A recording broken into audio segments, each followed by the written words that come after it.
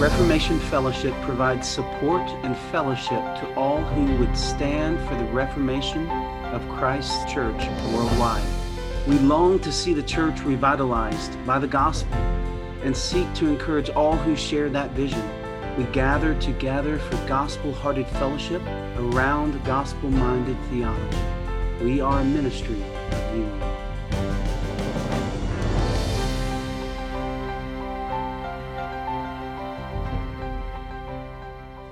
Greetings, friends. My name is Justin Schell, and I want to welcome you back to the Reformation Fellowship podcast.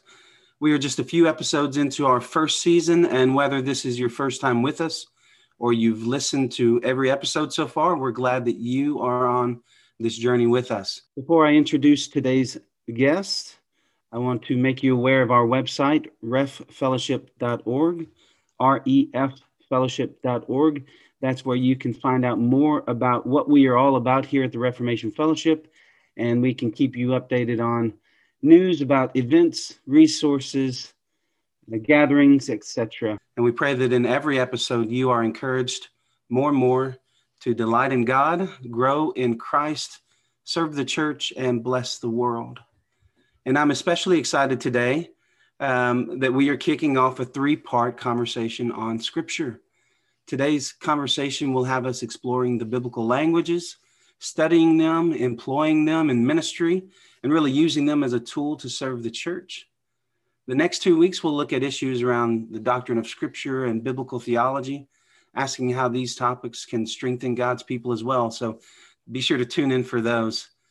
But as I said, today we are looking at the biblical languages, and here to help us are two wonderful brothers who know a thing or two about the biblical languages. They are Stephen Jenkins, lecturer in Greek and Biblical Studies for Union School of Theology, and Stephen Moore, lecturer in Hebrew and Old Testament there at Union School of Theology. Stephen and Stephen, thank you so much for joining us today. I'm really thrilled to be discussing the biblical languages with you. Thank you. Thank you. Great to be with you, Justin. Yeah. Welcome. Why don't we take just the first few minutes and hear from the two of you? I've given your titles, where you're at. Can you help us know the two of you just a little better? So I'm Stephen Jenkins, or depending on where you met me, Esteban Jenkins or Stephen Jenkins. My mother is German, my father was Welsh, but I was born in Spain. And then I was born again in England when I heard the gospel at university. Spanish being my mother tongue, I had the great privilege of spending a lot of time in Cuba, helping out with theological education. And it was through that I ended up having an opportunity at Tyndale House in Cambridge of training leaders of Cuban denominations to set up programs for Hebrew and Greek there. And then this crazy person called Mike Reeves, got hold of me and wouldn't let go. And suddenly my family is here in Bridgend, which we thoroughly love and is delightful in every way. Awesome. Stephen?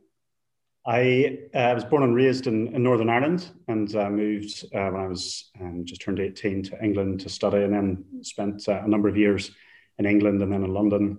And I met my wife there, who's English and not Northern Irish. And we, about 6 years ago, we moved to the Netherlands for research and PhD. And then we've been in Wales for a relatively short time. So we moved here last May and took up the position here at Union. And it's been a pleasure coming to God's own country, or not quite the Celtic motherland, but near enough. Awesome. Thank you both for giving us your time, not just for this episode, but for the coming two. What an important conversation I think this is going to be, these three episodes together. So let's jump in. For our listeners, depending on their background, the idea of learning Greek and Hebrew might seem fairly standard if they were in church traditions where that's just what every pastor did, for instance. But for others, this might be a new idea.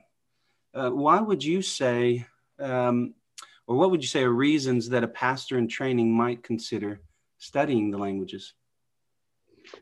Yeah, in some ways, working back from what the task is before a pastor in training, expounding the scriptures week to week. I mean, Lord willing, however many decades the Lord gives us in ministry, a very core task, a central task, is going to be opening up the words for ourselves, for our congregations, expounding the Old and New Testament week in, week out, and therefore biblical languages fits within an understanding of that as a core part of the pastor's task, how the pastor goes about shepherding the people. So I think once we work back from the task, we realize that actually biblical languages take their place not as a side interest or a niche thing, but actually a really core part of the task, and one that's central to being equipped, and therefore is front and center of the pastor's training. So I think I would work back from the calling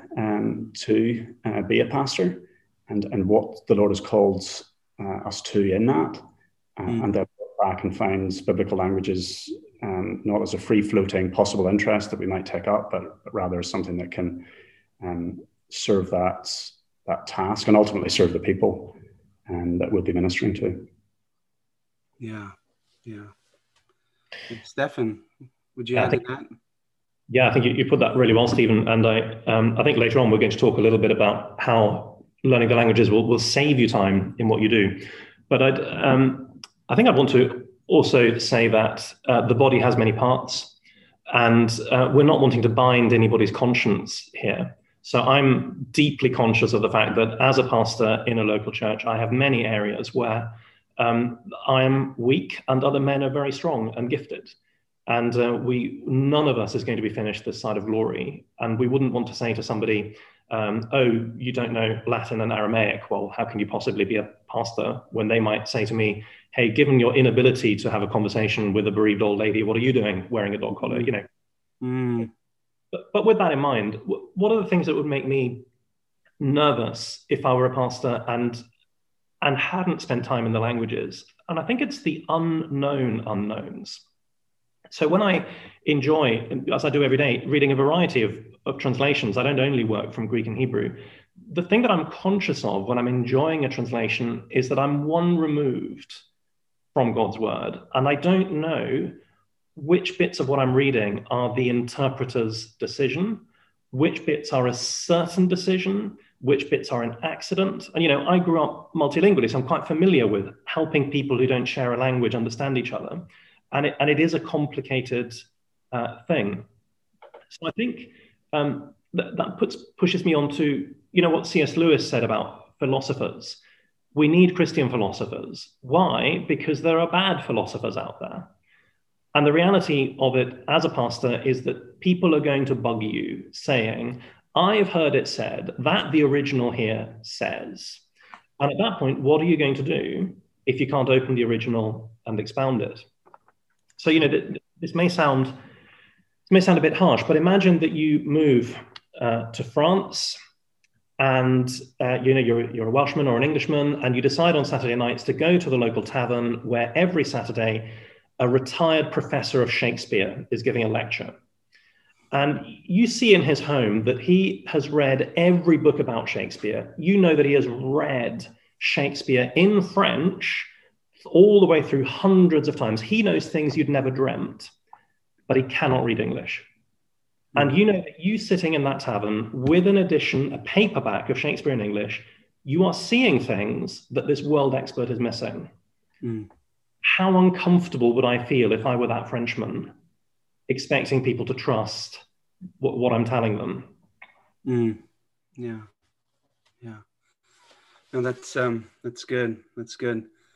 Just to follow up on that, I mean, it's a good question. It's an important question for a pastor in training to ask. And in some ways, I would say that the very fact that that is a frequently asked question is also partly a reflection of, in some ways, how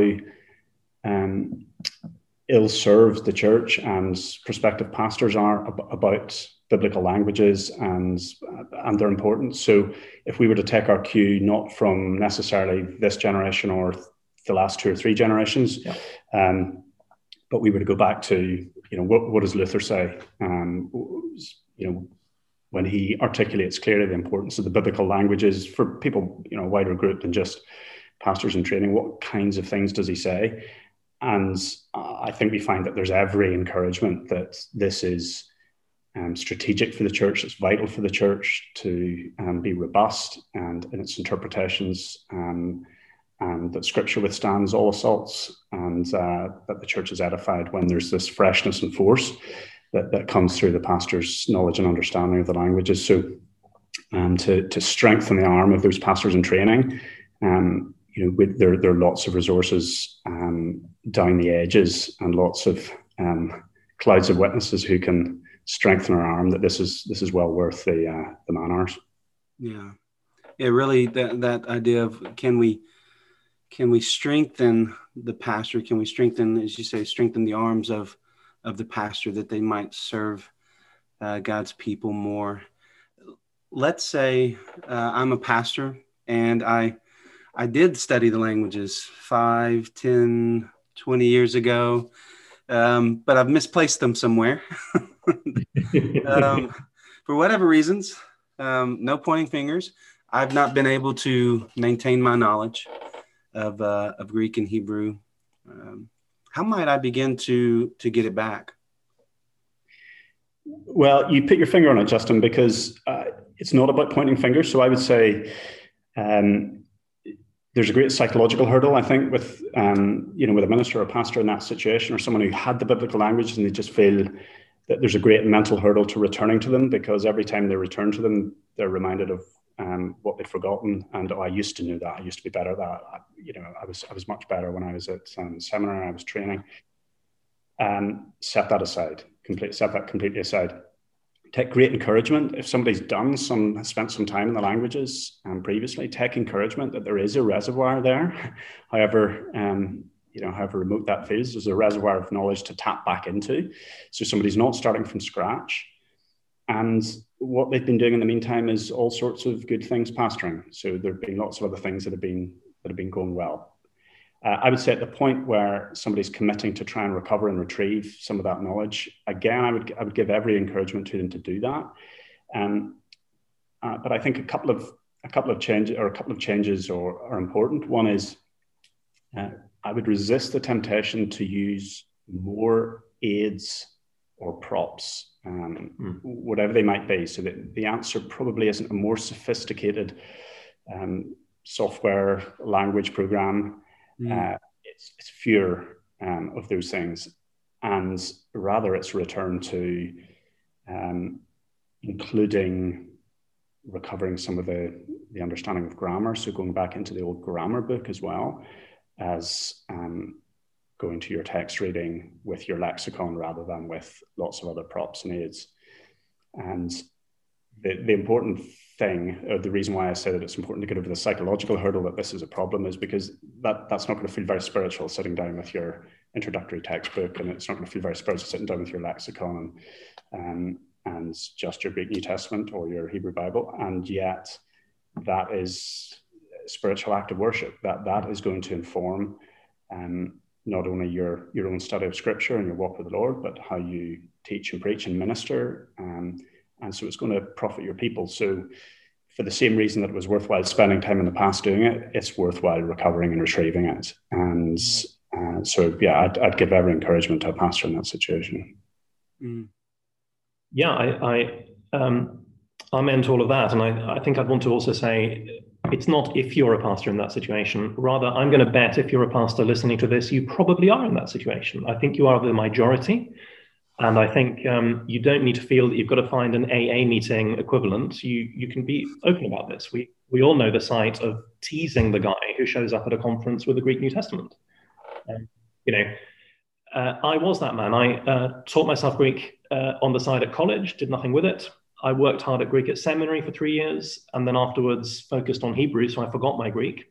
And I wanted to make sure that third time round would be the last time I learned.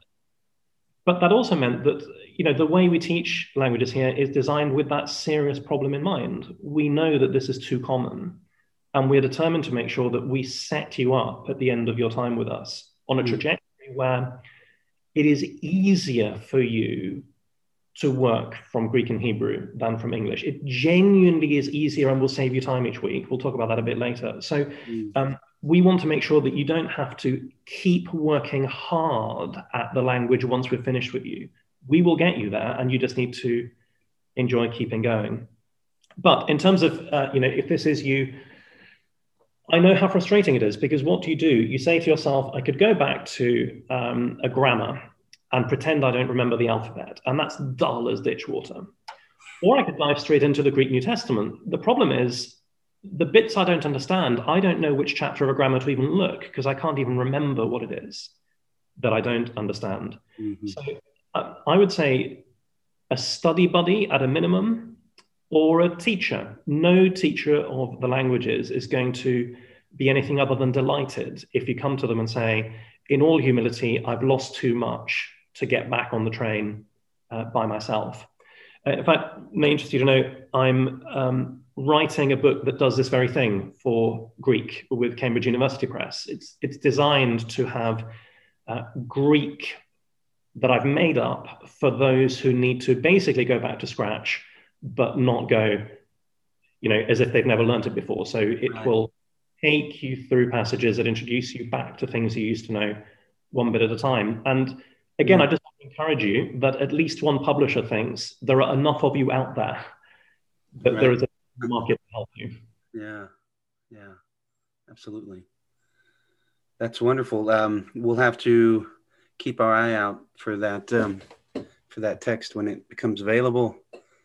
Now, I can imagine someone's listening to this, and whether they've not learned the languages or have learned and forgotten them, they're still wondering, is it worth it? Is it the hours of vocab drills or getting back into the grammar or spending time with a study buddy even? Is that the best use of my time? Is it worth it? And so maybe you could tell us, how has knowing the languages strengthened your own ministry within the church? Sure. I mean, that's a great question. And I think it gets us to really the heart of what we're talking about when we talk about the Bible, which is that we're dealing here with God's word as disciples. So whoever you are in the church, your first ministry is to self from Jesus. So why is it worth drilling paradigms, going on with a study buddy? First and foremost, because I want to feed myself on Christ by the power of the Spirit, by God the Father's grace. And in a sense, your congregation, they get the overflow, the spillover from your reading of the word when you actually teach them. So I wouldn't want to quantify it as this is how much your deacons board will notice or whatever. It's more that, like Murray M'Cheyne put it, your congregation's greatest need is your holiness. So what you need is to be a man who is full of Christ. Mm-hmm. And I would not do this for any other reason than all of my encounters in the word will somehow benefit from this. Right. Does that make sense, Justin? Yeah. If you wanted a couple of just anecdotal examples, again, talking about being in Cuba, talking to folks, there was an idea doing the rounds from a particular very famous Latin American preacher. And he was going around saying that, the Greek word that we translate worship or adoration, it actually means that we must approach God like a dog who is licking his master's hand. And what this chap had simply done was broken up a Greek word wrongly into two bits in a completely ridiculous derivation. A bit like saying butterfly is a stick of curdled milk with wings. It was just interesting to see that here are, a dozen pastors representing 6 denominations who between them don't know anybody who can say that idea is ridiculous. Right. Or in church life here, our pew Bibles were literally falling apart. So I tried to do a cross-reference on the pulpit and the page just wasn't there. And the big question was, do we go for this translation? Do we go for that translation? And I agreed with the elders that whatever they chose, they would let me explain what was wrong with it and what was right with the other one. And it was helpful for older members of the congregation who said, all my life, I've only had people lay down the law. It's got to be this translation. or that translation. And actually to show them, look, translation isn't where it's at in the end. Translation is a word ministry. Translation is something that is being mediated to you. So let me show you what its blessings are. Let me show you what its deficiencies are. And that's something you can do if you can read the original languages. Right. Yeah. Stephen? Yeah, no, I agree. And I think that I would say in a general sense, it's made me more sure-footed in exegetical work. So that flows through just all aspects really of ministry. So from pastoring, from preaching, from teaching, but there's a sure-footedness that it's not a confidence in self. It's not a confidence in your own interpretation, but it's that you've begun to understand what those unknowns are that Stephen was talking about earlier, so that you're not doing guesswork.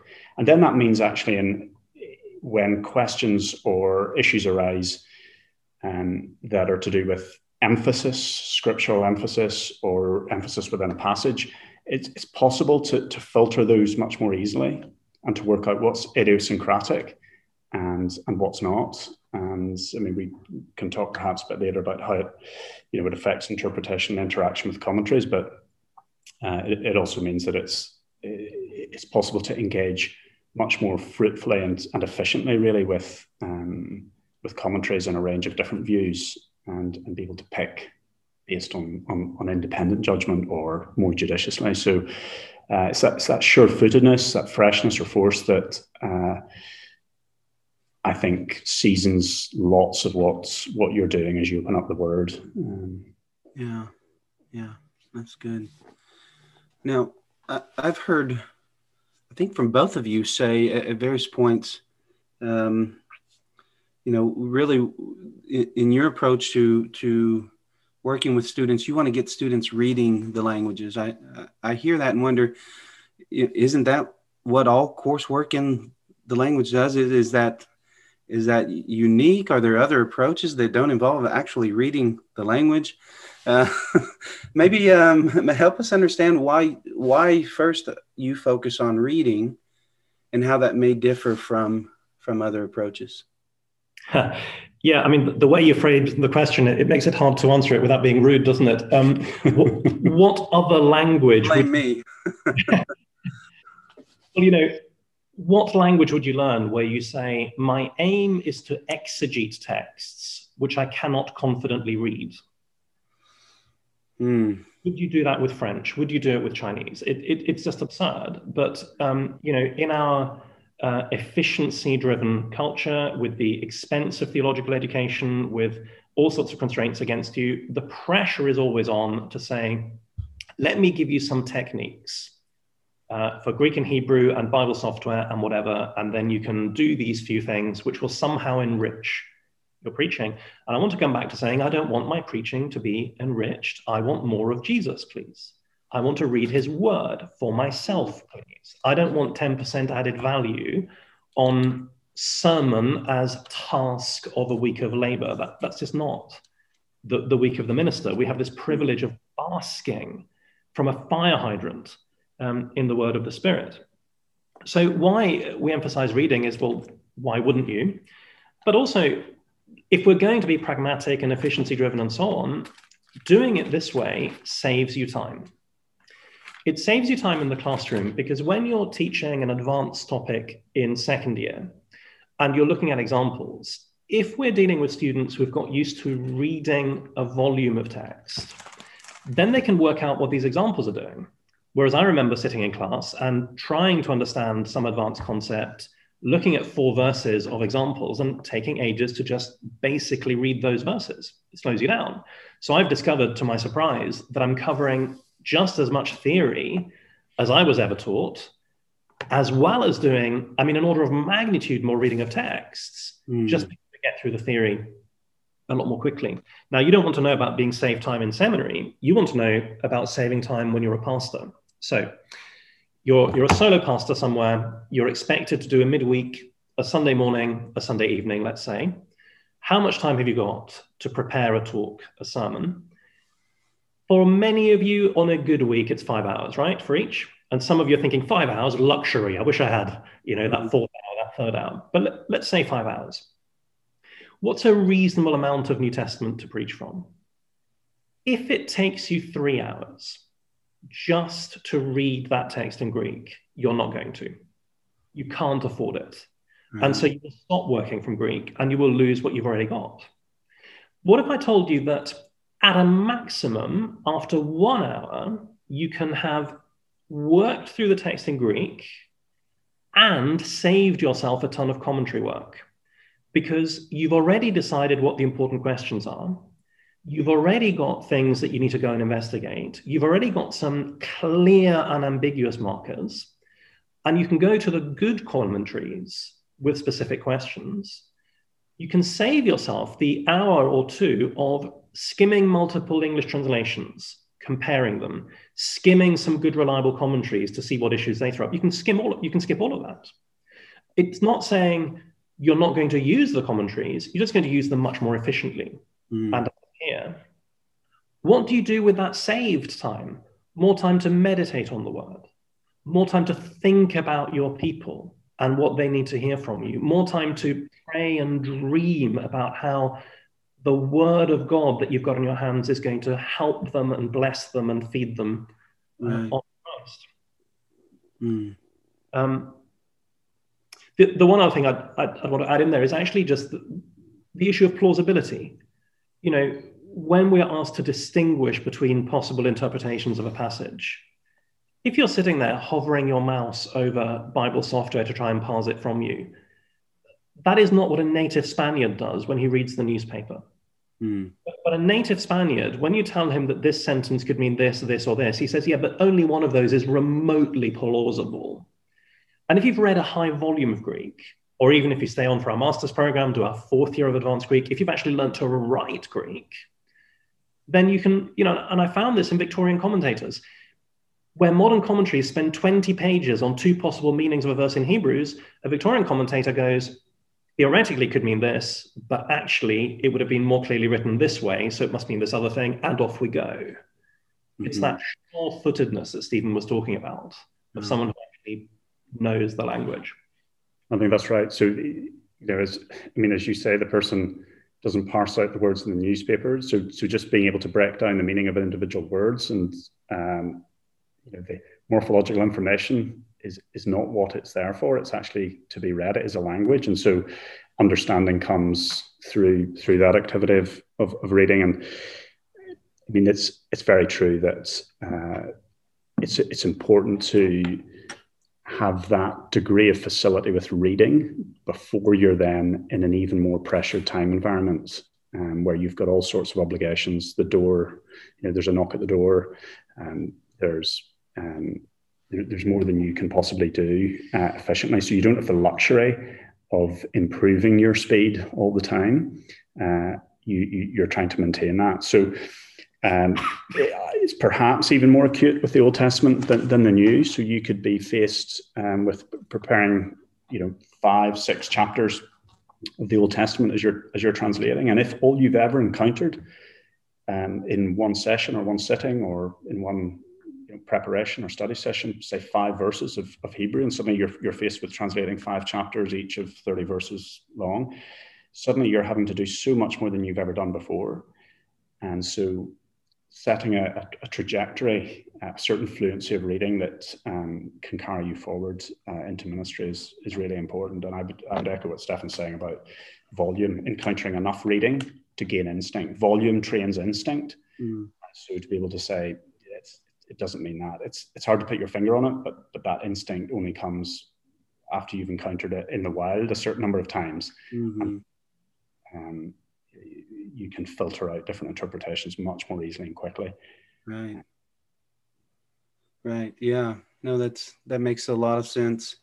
How many people do I meet regularly who studied French or Spanish? They studied a second language in the classroom somewhere. They didn't maintain any of it. And you ask them about, well, how did you learn it? Well, we learned the passé composé, and then we learned the imparfait, and then we learned future tense. And along the way, we would get a few vocabulary words too, but how these things work together and reading. Don't ask me to read or hear or even speak any of this language. I learned the rules and a few words, and we come away from living languages that kind of approach completely illiterate. And so how much more important, I think, as you brought out in these biblical languages, to be able to read them, to be able to read God's word and not see Greek or Hebrew as a collection of grammatical rules and random vocabulary words that we're drilling through. That sparks for me a question, and you've kind of hinted at this along the way as you've answered other questions. But how has, maybe for you personally, how have the languages helped you delight in God more than you think you would have otherwise? There's a really beautiful moment in the start of Genesis 15 where Abraham believes the Lord's promise and he credits it to him as righteousness. And then before that, in the chapter before that, we have this great refusal, an arch refusal. Abraham shockingly says no to the king of Sodom when he's offered booty from a battle that everybody knows, with the Lord's help, Abraham has won. And the king of Sodom, before he comes to offer that booty, and before he can meet Abraham, this enigmatic figure Melchizedek steps in and speaks to Abraham, and he blesses Abraham, as we know. And in that blessing, he uses a description of God that's very unusual as a term to describe God, and it gets variously translated as, sometimes there's a note saying this could be creator or possessor. It often gets translated as, and Melchizedek says to Abraham that he's blessed by God Most High, possessor, this term possessor of heaven and earth. And this, it stands out as unusual in the original. And this is something that is also carried through in translation. So I'm not saying this isn't something that can't come through in translations, but it's very striking and unusual. And then when the king of Sodom offers the booty to Abraham, as he is here, of course, Abraham, he quotes back that description, that very unusual description of God that he's just heard in narrative terms from Melchizedek, that he refuses it because he's lifted his hand, he's made an oath, by God Most High, possessor of heaven and earth, possessor of heaven and earth. And so encapsulated in this term is just, it's something that God wants to feed Abraham's faith and ours, but he feeds Father Abraham's faith by saying, I am the possessor, the owner of everything. So just before you meet somebody who's going to offer you the world's riches from the booty of this battle, please know that who I am. And so this title is very strategic at this moment for this man at this point in biblical history. And it's very moving to think that this is a man who has no one to pass his inheritance on to. He opens up to the Lord at the start of chapter 15 with his fear about what he doesn't have. But what's kept his faith and sustained his faith is that actually his Lord is the possessor, the owner. He is the one who can dispose the earth, the heavens and the earth on Abraham, and the heir of the world, as Paul then describes him in Romans. And this is our inheritance as children of Abraham. We, by faith, we can see that this is a foundation stone and a building block for righteousness alone by faith. So it's very moving to see actually how something that's striking and stands out to you compared to the other names and titles and descriptions in the Old Testament of God is deliberate. It's chosen.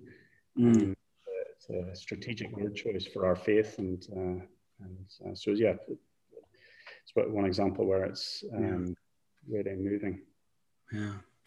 Well, this isn't going to be nearly as I defined. It's actually going to be a little bit cute and twee, but you know how they say, particularly about John's gospel, that it's shallow enough for a baby and deep enough for an elephant. And in John 15, where Jesus talks about being the true vine, verses 2 and 3 have always puzzled me, because we have there Jesus saying that the Father prunes every branch that is in me.